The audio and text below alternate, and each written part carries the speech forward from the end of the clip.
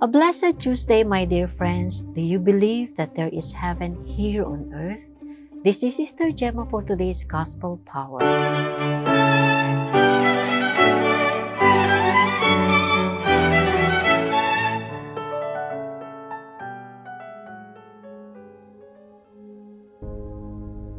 Jesus said to his disciples, "Truly I tell you, it will be hard for a rich person to enter the kingdom of heaven.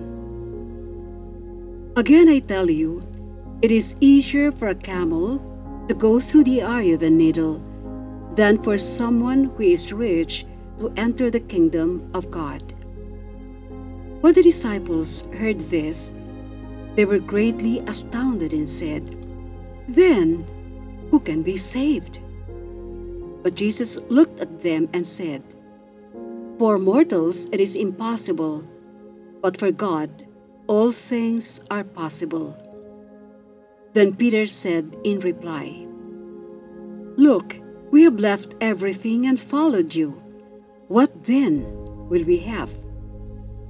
Jesus said to them, "Truly I tell you, at the renewal of all things, where the Son of Man is seated on the throne of his glory, you have followed me, will also sit on 12 thrones, judging the 12 tribes of Israel.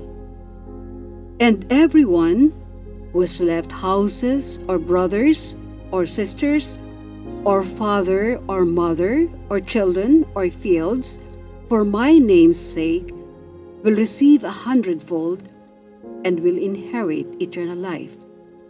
But many who are first will be last, and the last will be first."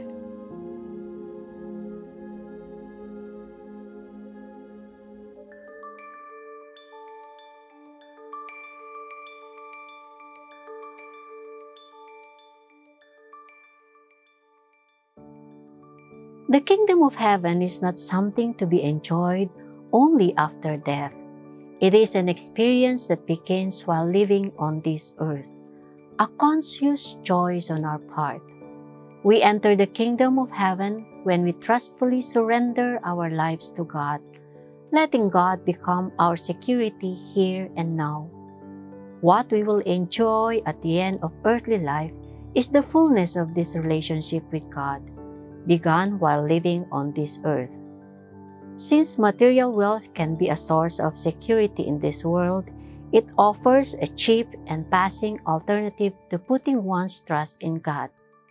Sadly, human beings easily fall for this offer. Thus, material wealth competes with God and becomes a block to entering the kingdom of heaven. It stunts the growth of a person's relationship with God, making it difficult to turn over one's life completely to God. The situation looks like a dead end, but Jesus gives us reason to hope when He says, "For human beings, this is impossible, but for God, all things are possible." Friends, the joy of experiencing heaven here on earth is always a conscious choice. May we spend this day in gladness and in the awareness of God's presence in everything. Let us pray. Lord Jesus, grant that we may use earthly riches as wise stewards whose only security is found in God. Amen.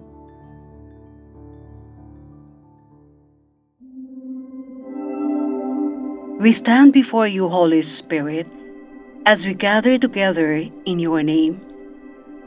With you alone to guide us, make yourself at home in our hearts.